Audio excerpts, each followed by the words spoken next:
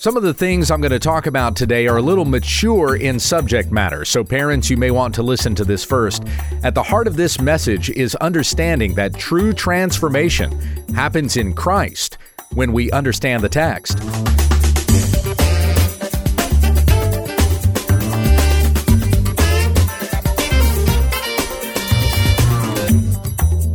Many of the Bible stories and verses we think we know, we don't. When We Understand the Text is an online ministry committed to teaching sound doctrine and exposing the faulty. Visit our website at www.utt.com. Now here's our host, Pastor Gabe Hughes. Thank you, Becky, who is not in the studio with me this week. I know, I hear your disappointment. I believe it was an email we read last week from somebody who said, a Friday Q&A just isn't a Friday without Becky.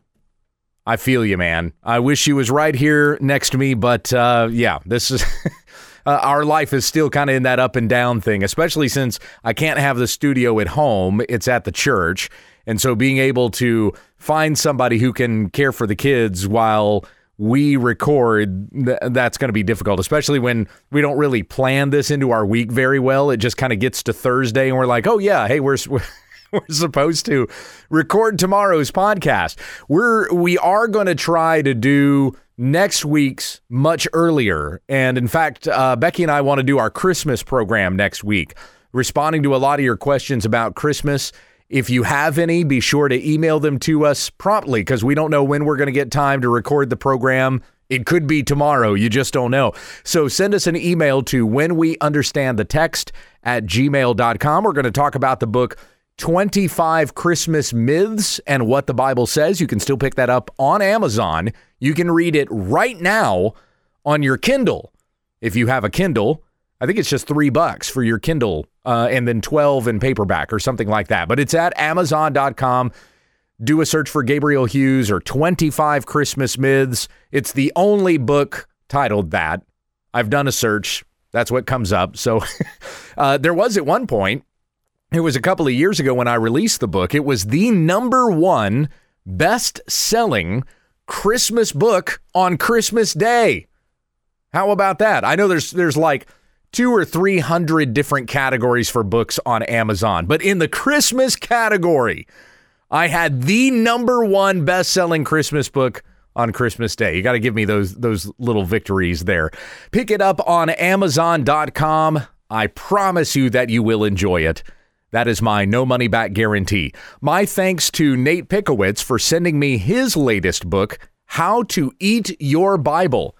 I started reading it as soon as I got it. And then Tom Buck walks in my office. He hands me an advanced copy of Voddie Baucham's latest book, which doesn't come out until April. So I don't know how long Tom is going to let me have that manuscript. I had to start reading it right away. Sorry, Nate. Voddie takes priority. But what I've read so far of How to Eat Your Bible is really, really good. Be sure to pick that one up. And don't forget the other book that Becky and I plugged at the end of the program last week from Fred Butler. It's hot off the presses. You can find this one on Amazon as well. Royal Deceptions, Exposing the King James Only Conspiracies Against God's Word. Now, that one I bought for my Kindle, so I can read that one in bed on a screen. The other two are books. I can't read that one in the dark. But Fred, you're the last thing going through my mind before I drift off into La La Land. How do you like that? And then next week, Becky and I are going to talk about 25 Christmas myths and what the Bible says. If you want to get your Christmas questions to us, send it to whenweunderstandthetext@gmail.com. The first email that I have to read to you here is not a question, but actually somebody new to the podcast. Gabe, thank you. I found your podcast earlier in the week. Before deciding to add any podcast into my meager library, I always listen closely for incorrect teaching and or, at worst, heresy. I have heard only truth and sound teaching from your podcast. Thank you for expositing and exposing the way that you do. I'm adding your ministry to the others that I promote among those in my sphere of influence. And among those names that he listens to are R.C. Sproul, John MacArthur, Alistair Begg, Steve Lawson, and others. Keep it up. Grace and peace. Thank you so much, Neil. I am not worthy to be listed among names like that. But I am so glad that you have found the podcast, and I'm going to continue by the grace of God in faithfulness to his word. It is such a privilege to have this opportunity to serve in the church where I serve, preaching the scriptures, teaching it to others, and even doing it right here on this podcast. My commitment to you is faithfulness to the text, and I am glad that it could be such an encouragement to you. Your email has been an encouragement to me for sure. This next one from Don in Temple, Texas. Pastor Gabe, 2 questions. Number 1, did you see this Babylon Bee article? And number 2, what hat size do you wear? Well, I wear a 7 1/4.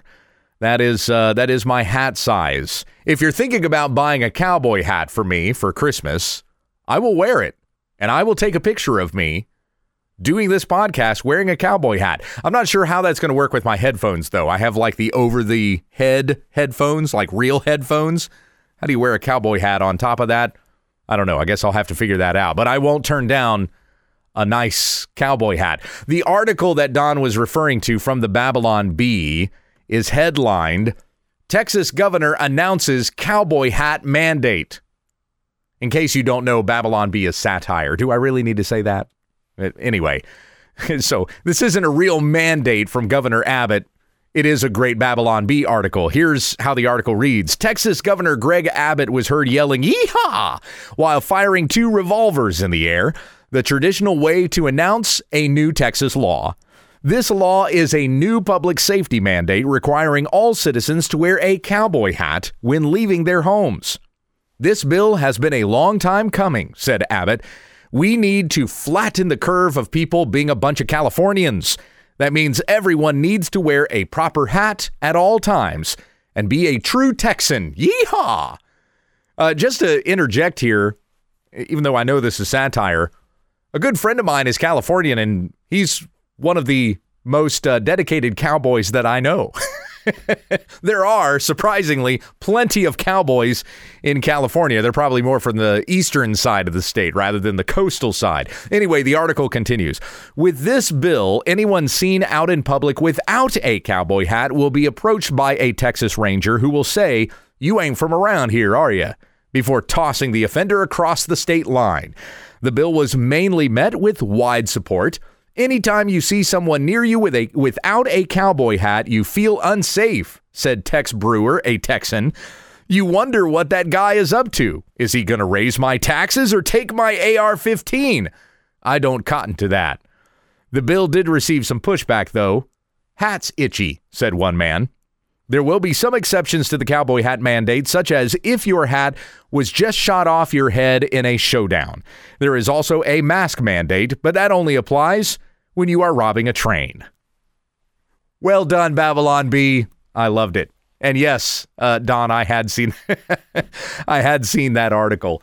For those of you who want to send me a Christmas gift, particularly in the form of a cowboy hat, send it to First Baptist Church in Lindale, Texas. I won't turn down a free hat if you want to send me one.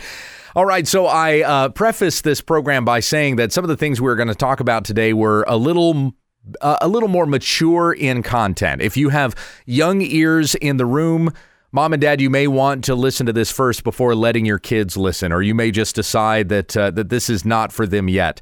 But this has to do with a tweet that I made a little over a week ago and the backlash that I received in response to it.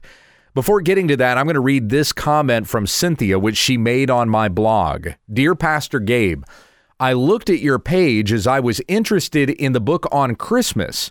The page is full of pornographic pictures and bizarre comments. I'm certain that you are not aware. I believe what it was that Cynthia saw was my Twitter feed. And yes, it was full of pornographic images. If you have certain filters on, then you probably didn't see them. But if you don't have a Twitter account and you don't have those filters on, then unfortunately you were probably subjected to all of it.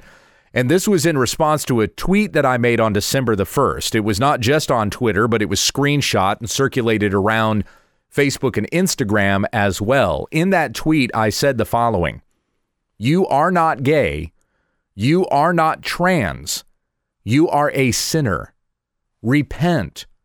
turn to Jesus Christ. He will wash you and make you new. See 1 Corinthians 6, 9 through 11. And it's in that particular passage that we read the following. Do you not know that the unrighteous will not inherit the kingdom of God?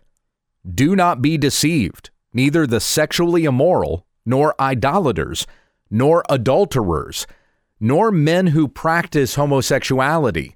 And in the NASB, you have the addition of men who are effeminate, nor thieves, nor the greedy, nor drunkards, nor revilers, nor swindlers will inherit the kingdom of God.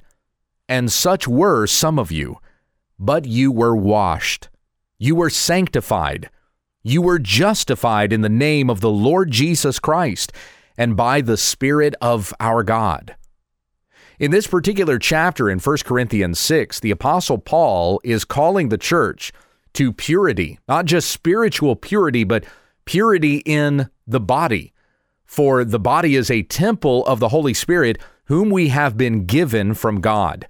And there among the people in the church in Corinth were those who had previously practiced every manner of sexual immorality, sex outside of marriage, which is what God created sex for, intimacy to be enjoyed between a man and his wife only. And that love that they share with one another is not just pleasurable. Of course, sex is pleasurable. I don't think I have to tell that to anybody. It is also procreative. That's what God gave it to a man and his wife for. Not just that they would have love for each other, but they would also bear children, that they would be fruitful and multiply. A man and a man cannot do that.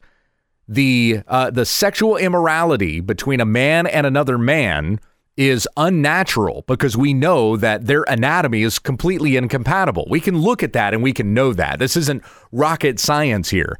But there in the church in Corinth, you had people sitting in that church who had previously been engaged in all manner of sexual immorality. Paul just got done telling the church that you need to put anyone out of the church who is sexually immoral. They don't have a place with you. They're not truly part of the church if they're still engaged in these passions of the flesh, going after things which God has called an abomination. So after he has said, purge the evil person from among you, that's right at the end of chapter 5. He then talks about this call to be pure in the body.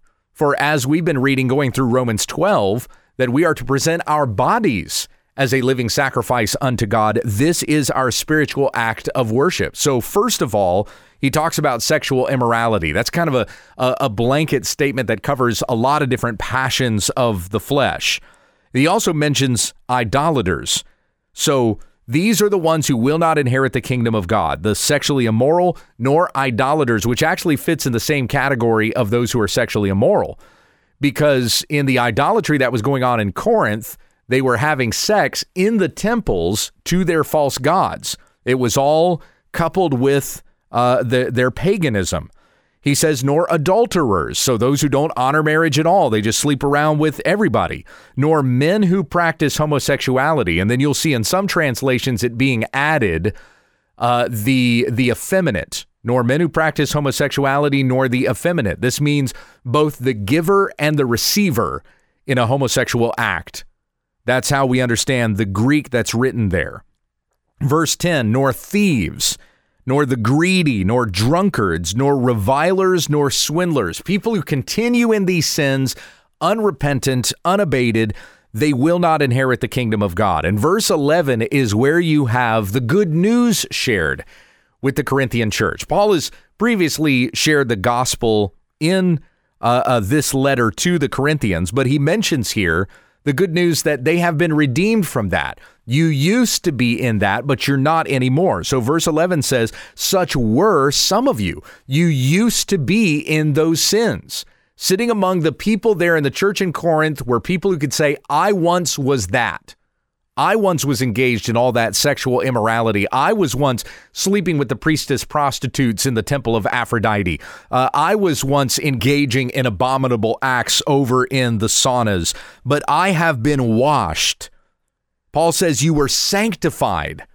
You were justified in the name of the Lord Jesus Christ and by the Spirit of our God. And so having been washed, we're not to continue in those sins any longer, lest we actually demonstrate we haven't been washed at all. We're still continuing in the same rampant filthiness that we were in before we started calling ourselves a Christian. This is why, again, Paul says, purge the evil person from among you, anyone who bears the name of brother but is still continuing in these sins. Back in chapter 5, verse 9, he says, I wrote to you in my letter not to associate with sexually immoral people, not at all meaning the sexually immoral of this world or the greedy and swindlers or idolaters, since you would have to go out of the world. But I am writing to you not to associate with anyone who bears the name of brother if he is guilty of sexual immorality. These exact sins that are mentioned even here later on in chapter 6, verse 9. He mentioned previously in chapter 5.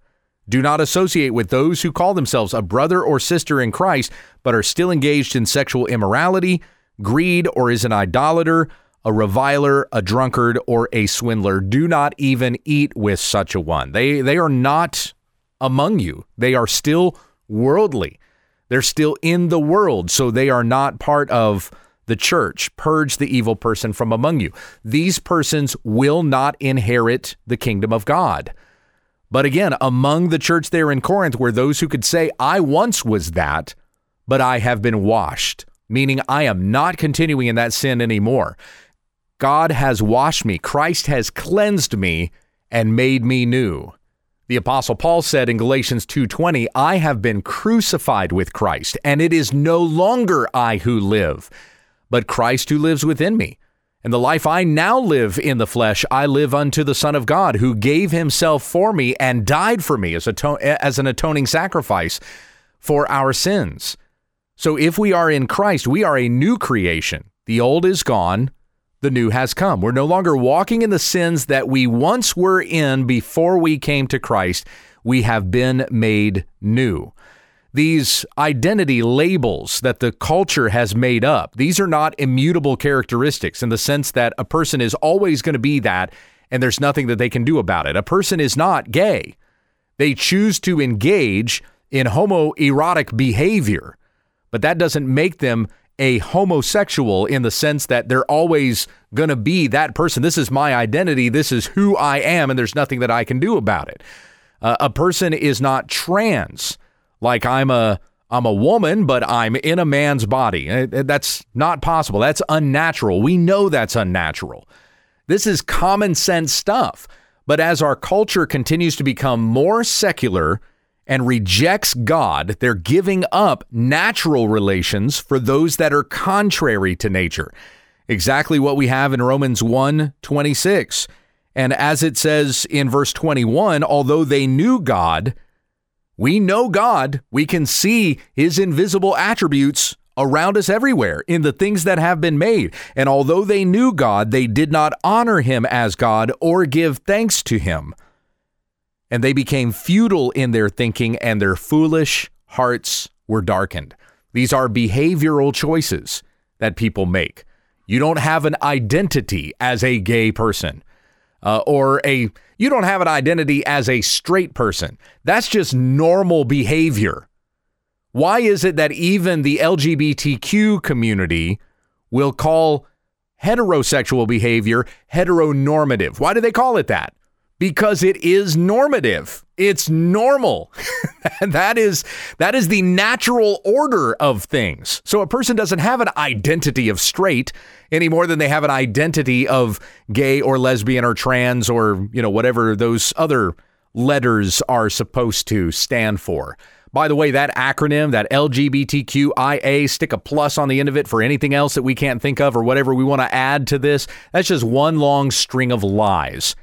And the LGBTQ movement does not care about anyone that they ensnare in those lies. It's just one more piece of meat that they can put in there to satisfy these sexual, lustful appetites that are consuming and destroying people by the manipulative tactics of Satan. When a person hears the gospel of Jesus Christ, that Jesus died on the cross for sins, that he rose again from the grave, and whoever believes in him will not perish. They will be forgiven and have everlasting life. When a person hears that message and they believe it, they are born again. and they become brand new. Jesus said to Nicodemus that if you're not born again, you cannot enter the kingdom of God. Being born again means that the old is gone and the new has come, that they know the truth and the truth has set them free from the sins and the wickedness that had previously enslaved them to do the things that their flesh wanted to do. We are no longer enslaved to our flesh in Christ. We've been set free to know him and to worship him with all that we are. All our heart, soul, mind, and strength belongs to Christ. This world cannot have it, and it will not perish when the world is judged. We will live forever with God in glory when we put our faith in Jesus Christ. That is what I want for anybody who calls themselves LGBTQIA. I would want them to repent of their sin and believe in Jesus Christ, no longer identifying with the things that are going to be judged with this world. Those people who identify with that will not inherit the kingdom of God. It's right here in 1 Corinthians chapter 6. But if you are in Christ, you are washed, you are made new. You are not a slave to those passions anymore. You are a slave to the righteousness of God. A couple of days after making that tweet, I started getting threats. And they were rather idle threats at first, nothing that I haven't received from, like Rachel Held Evans fan base or the social justice warriors. Realizing, though, that I was about to be flooded with comments, I went ahead and disabled the notifications. I'm not sure if you're on Twitter and you know how that works, but you can actually make it so that you don't receive any notifications to certain tweets. I also have pretty good filters on Twitter, as I mentioned earlier, so I don't see any of those inappropriate images, whether it's to a tweet like this or anything else that somebody might post.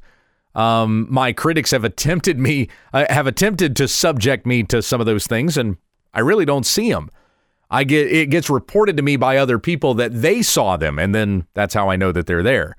So though I don't have to see those images, unfortunately, other people did. And over the last weekend, I was flooded with comments on my social media accounts, not just Twitter, but also Facebook and Instagram.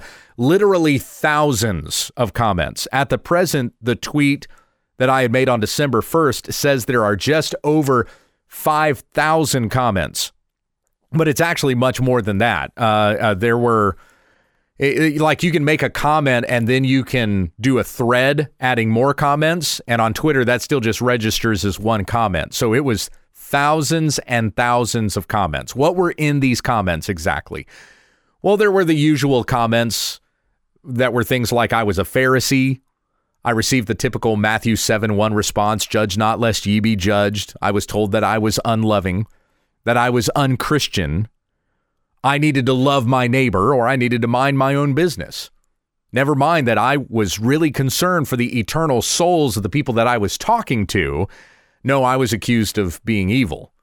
But then there were also comments where I was accused of being a homosexual myself, and I was just projecting my internal sexual struggle onto other people. My wife, who is in my avatar, there's a picture of her with me on Twitter, she was called a beard.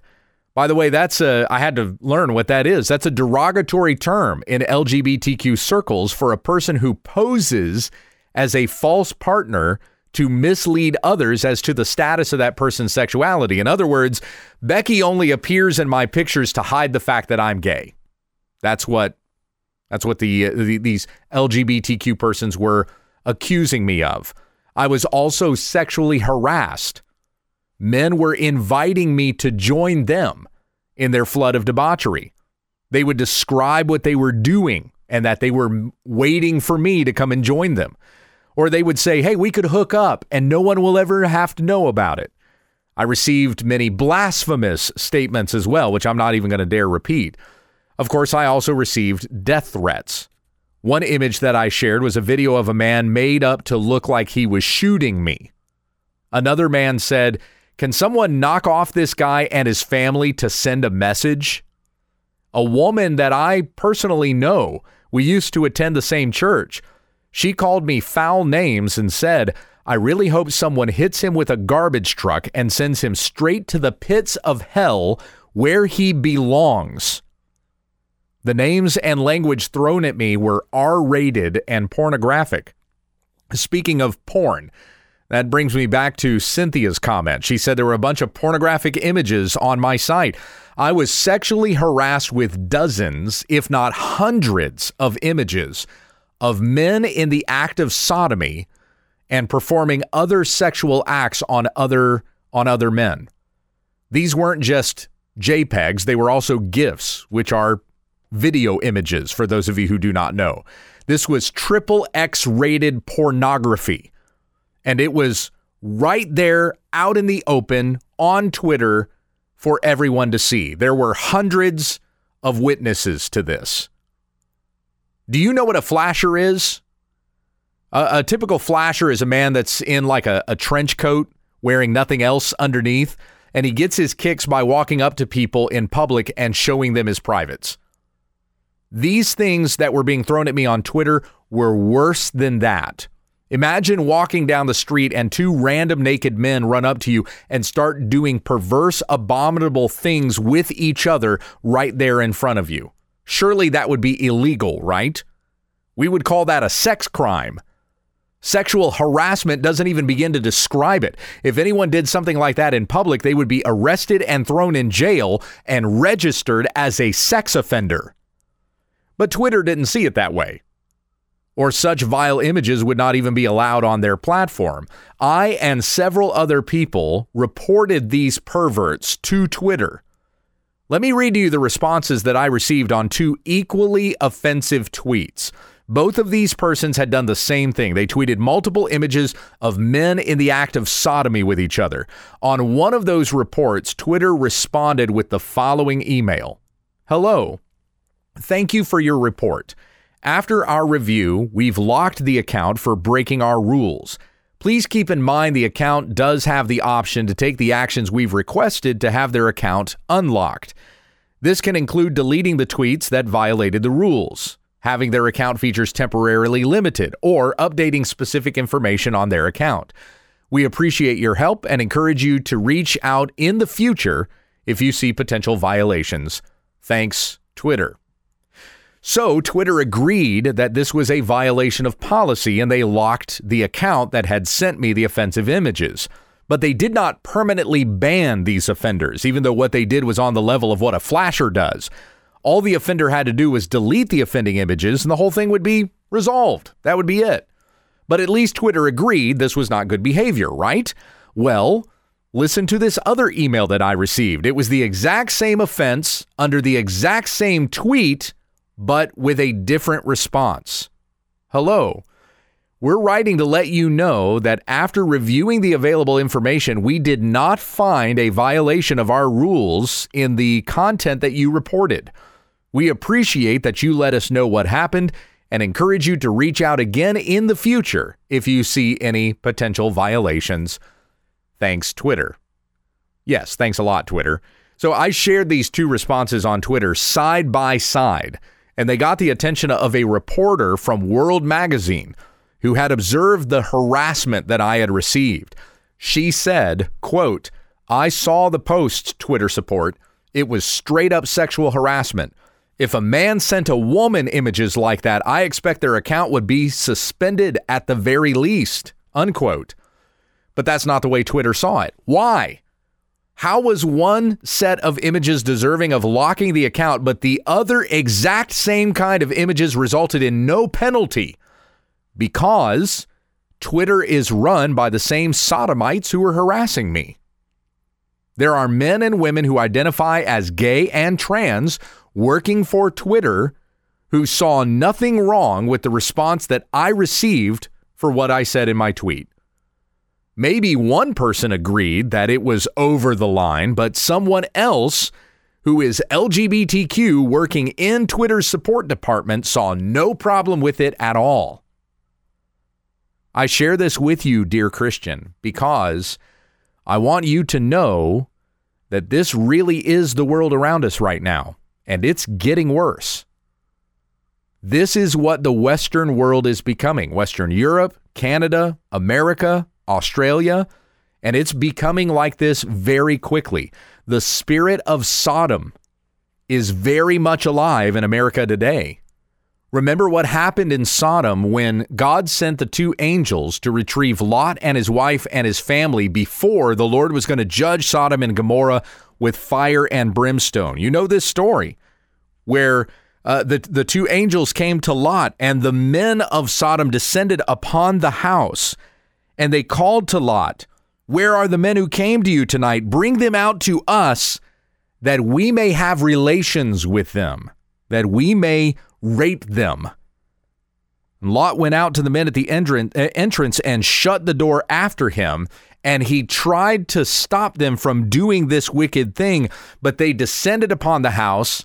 The angels pulled Lot inside. They struck the men outside with blindness, and it didn't matter. They still tried to get in the house to get Lot and these other men and do the wicked things that they wanted to do, even though they were stricken with blindness. I mean, if you got stricken with blindness, wouldn't you stop trying to advance? You can't even see where you're going. But these men were so depraved in the lusts of their flesh that that's all that they wanted. And that's what I saw on Twitter last weekend. Exactly the same spirit of Sodom on social media. The Apostle Peter said, 1 Peter chapter 4, starting in verse 1, "Since therefore Christ suffered in the flesh, arm yourselves with the same way of thinking, for whoever has suffered in the flesh has ceased from sin, so as to live for the rest of the time in the flesh, no longer for human passions, but for the will of God." Verse 3, "For the time that is past suffices for doing what the pagans want to do, living in sensuality, passions, drunkenness, orgies, drinking parties, and lawless idolatry. With respect to this, they are surprised when you do not join them in the same flood of debauchery, and they malign you. But they will give an account to him who is ready to judge the living and the dead." And how is it that we as Christians are supposed to respond whenever the world presses in on us like this? Well, Peter goes on to say in verse 12, "Beloved, do not be surprised at the fiery trial when it comes upon you to test you, as though something strange were happening to you. But rejoice, insofar as you share Christ's sufferings, that you may also rejoice and be glad when his glory is revealed. If you are insulted for the name of Christ, you are blessed, because the Spirit of glory and of God rests upon you." Remember that Jesus told his disciples, "The world hates you, it hated me first." And Peter says previously in 1 Peter chapter 2, "Christ also suffered for you, leaving you an example so that you might follow in his steps. He committed no sin, neither was deceit found in his mouth. When he was reviled, he did not revile in return. When he suffered, he did not threaten, but continued entrusting himself to him who judges justly. He himself bore our sins in his body on the tree, that we might die to sin and live to righteousness. By his wounds you have been healed, for you were straying like sheep, but have now returned to the shepherd and overseer of your souls." Even in the midst of the insults that I received for sharing the gospel, I got this message from a woman named Sherry. "Hi, Pastor. From 16 to 18, I lived as a lesbian. Thanks to God's grace and men not watering down his message, I'm now married and I have 2 kids. Keep going with Christ." Thank you so much for that message, Sherry. This next one is from Hunter. He says, "Dear Pastor Gabe, I am from Dallas, Texas, and I wanted to write to you to tell you just how much I am a fan of your content and words of Christian truth and encouragement. I am a very recent Christian, and I became a follower of Jesus from a totally unlikely background. I was previously a Jew who called myself gay. In the span of the last year, All of those things have changed and have begun to be transformed, all because of how gracious God is to be working through me. I found your Instagram page within the last year while I was looking for Christian encouragement. It's helped to keep me strong in faith amidst a culture so willfully confused by delusions about sexuality, as you so strongly point out, and have received the hate Christ assured for it. Thanks so much for being an amazing role model on and off your Instagram account. In Christ, Hunter. I thank you so much for that, Hunter. And he sent me a picture of him being baptized as well. Praise the Lord for that. This next email that I received here, this is going to be much longer, but this is from a young man named Garrett. And he shared with me the following. Well, first of all, he prefaced it by saying, good morning, Pastor Gabe. I sent the email below to your old church, so the one in Junction City, Kansas, and then realized that you had moved. I hope you find encouragement in this. Thank you so much for standing up for truth. You have no idea how much this means to me. Here's the story that he shared. I was 13 when I first became aware of my same-sex attraction.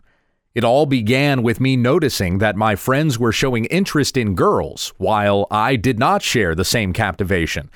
This culminated with me lying in bed one night when all of a sudden it dawned on me that I was gay. In one sense, I was relieved that the confusion I had been feeling was finally identified.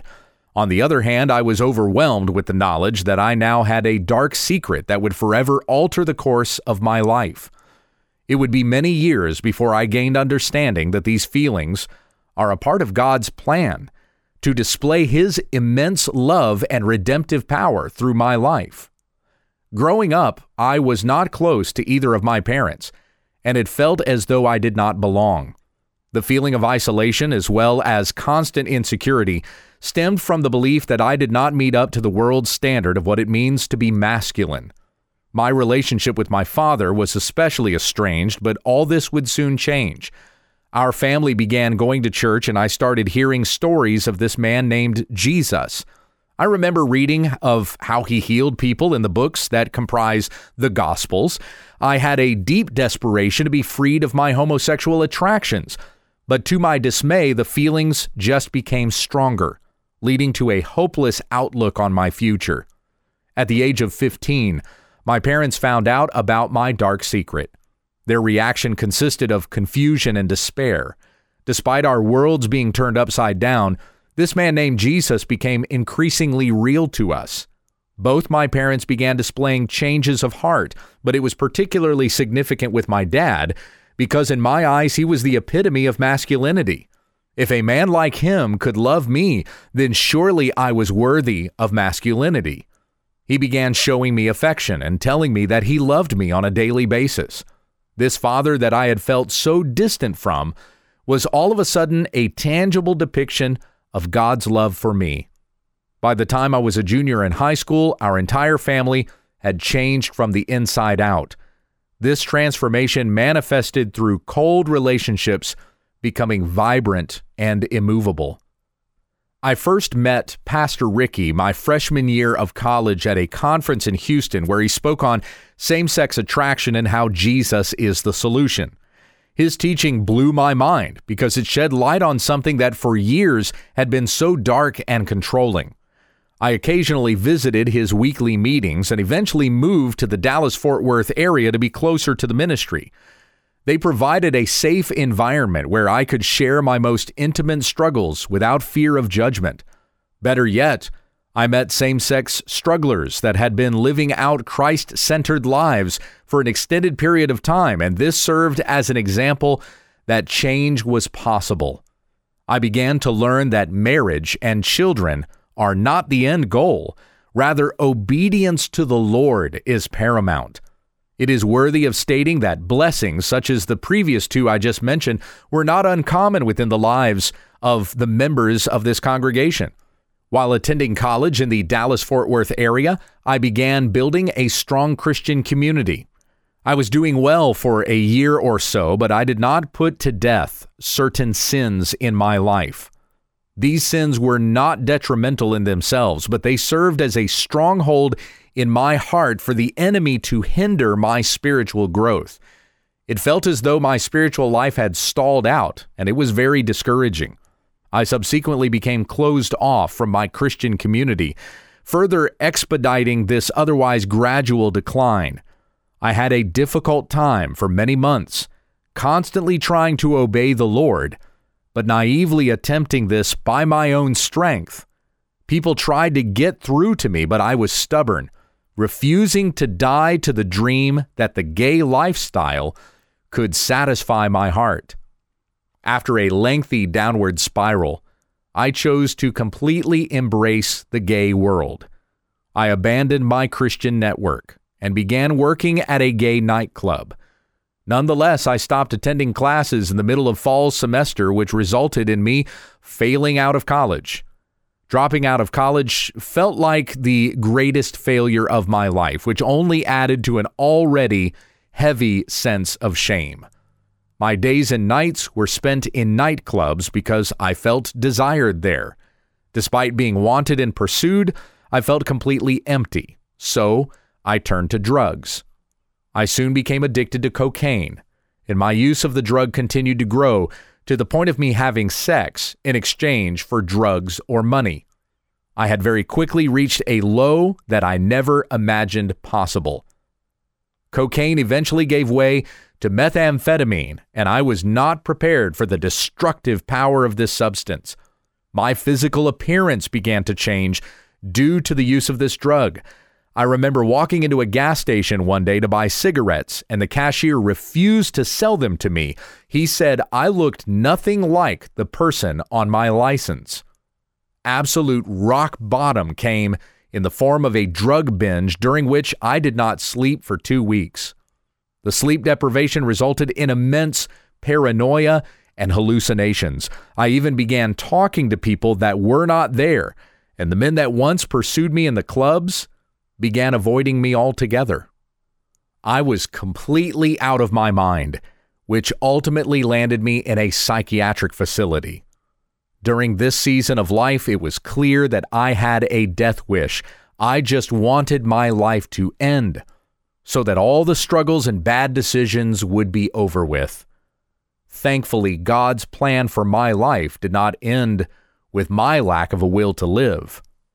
Once I was released from the psych ward, my parents took me to a Christian men's home for individuals seeking freedom from substance abuse. The next 6 months of my life would be spent there. Of the 50 or 60 men, I was one of only a handful of white men, with the remainder being black or Hispanic.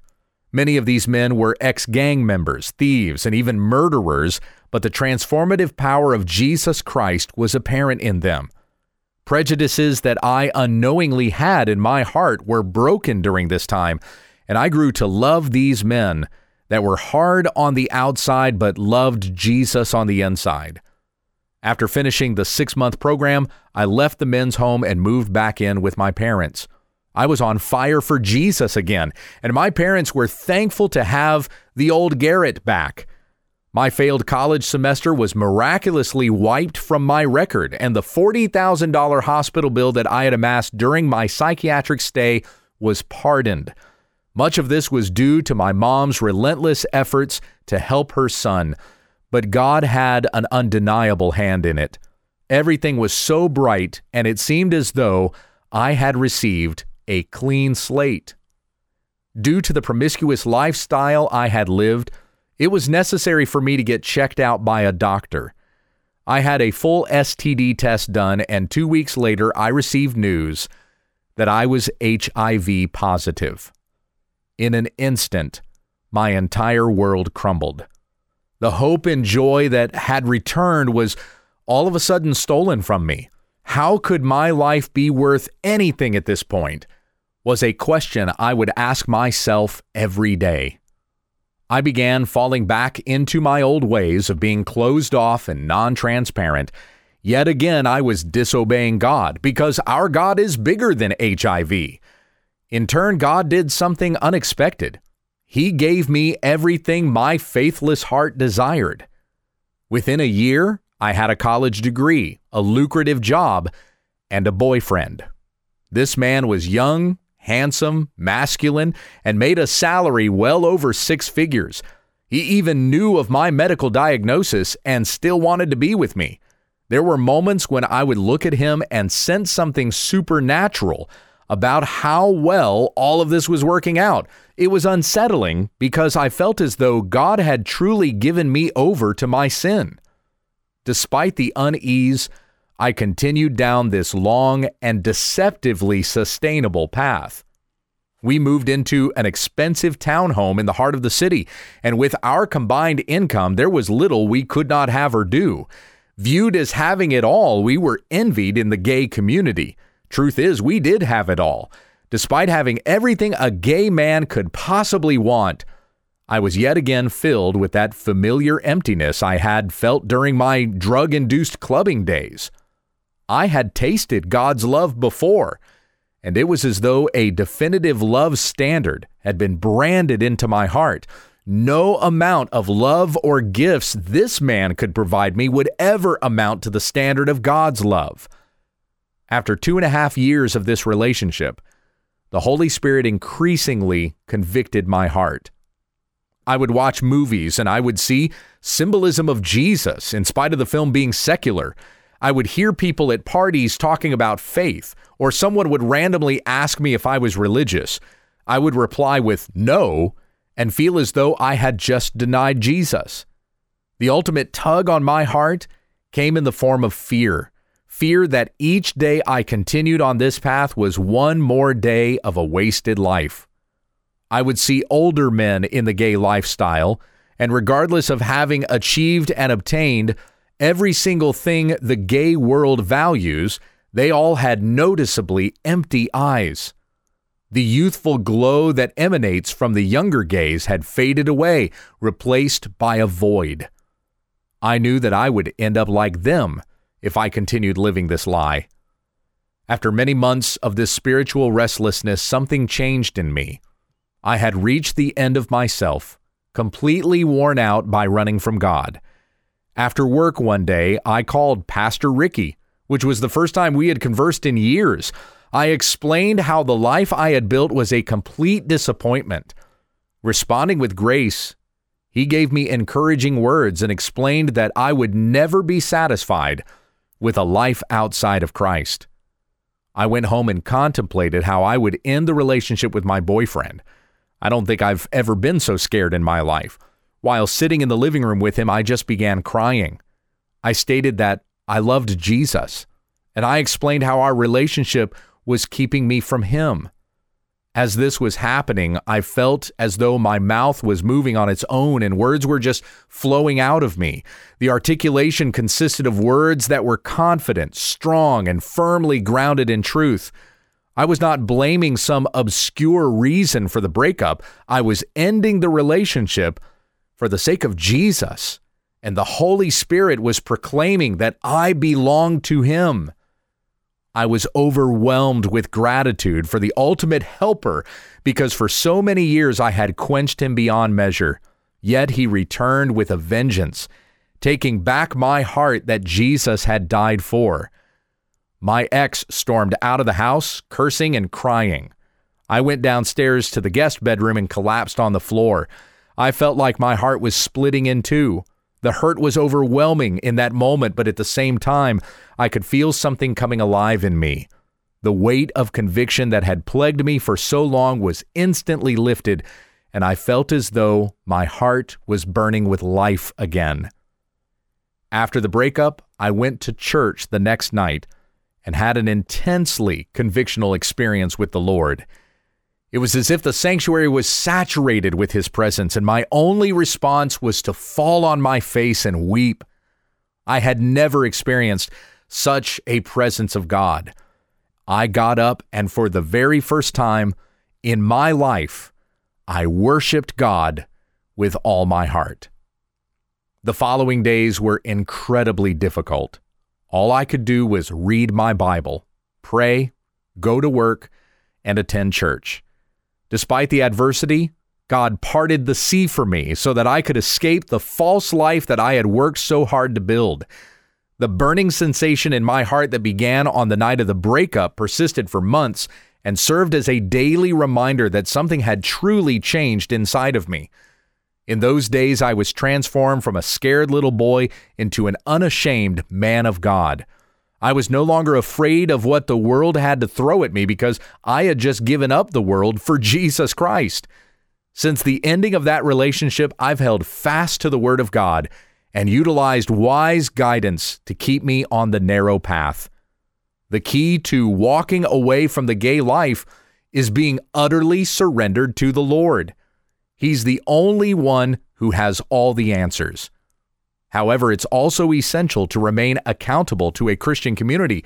That is why I'm so grateful for the church that I am a part of. God's timing of drawing me back to himself was impeccable because around the same time, the church was establishing another plant just a short drive from my apartment. Over the past few years, they have served as a source of counsel and encouragement. The ministry showed me unconditional grace when I returned from the far-off country, and its leaders have walked beside me every step of the way. You may be wondering how my health is doing.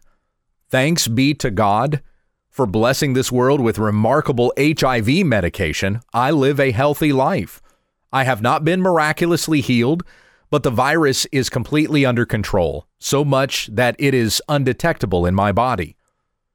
Through God's immense love and grace, I have the opportunity to live out a normal and healthy life. HIV is no longer a death sentence like it was in the 80s and early 90s. I have been given a second chance at life, and with this comes the decision to either go on sinning or use this life to glorify God. And I choose to glorify God. Today, I'm still working at the same company. God has blessed me with a management position, and the experience I'm gaining is invaluable. Yet again, I have a strong Christian community that continues to increase, making me more and more established in this new life. There have been many difficult days, but I have never once regretted returning to the Lord. I may not have it all together, but I can honestly say that I am wholly sold out for Jesus. I will never return to what the world has to offer because I know it's a lie. My story is one that I cannot keep silent because so many individuals that struggle with same-sex attraction believe the gay lifestyle can satisfy.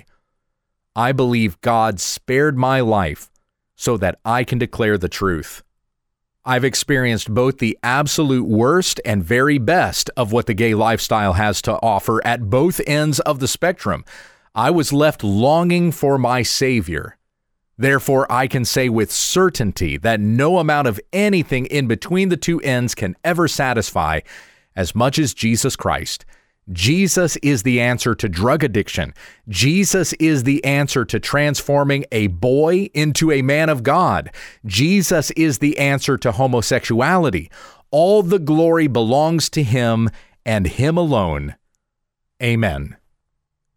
Thank you for that message, Garrett, and I will continue to pray for your continued sanctification. In Colossians chapter 3, verse 5, we have the following: "Put to death, therefore, what is earthly in you: sexual immorality, impurity, passion, evil desire, and covetousness, which is idolatry.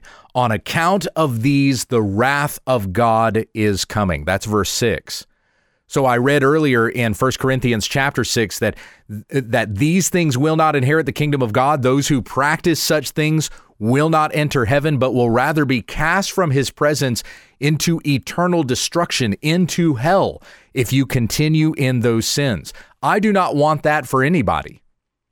Despite that, I had this woman who, I read you her comment, she wished hell for me. I don't want that for anyone. Despite the vile comments and images that were thrown at me on Twitter, I don't want anybody to go to hell. I want you to repent, to believe in the Lord Jesus Christ, and so live. And Paul goes on with the Colossians in verse 7 to say, "In these you too once walked when you were living in them, but now you must put them all away." He goes on in verse 9 to say, "Do not lie to one another, seeing that you have put off the old self with its practices and have put on the new self, which is being renewed in knowledge after the image of its creator. Here there is not Greek and Jew, circumcised and uncircumcised, barbarian, Scythian, slave, free, but Christ is all, and in all. There is salvation from your sin. There is salvation from death. There is salvation from the wrath and judgment of God. And that salvation is in Jesus Christ. It is by faith in Christ alone that we are saved. Even these incredibly depraved and destructive sins such as homosexuality, transsexuality, and all these other things that fit within that LGBTQIA+ narrative. Christ died even for these sins so that all who believe in him will be forgiven, will be washed, and be made new. Heavenly Father, we thank you for the goodness that you have shown to us. I am but a sinner, worthy of the destruction of God, if not for the grace of God that came to me and shared the gospel with me, that I may believe in Jesus and live.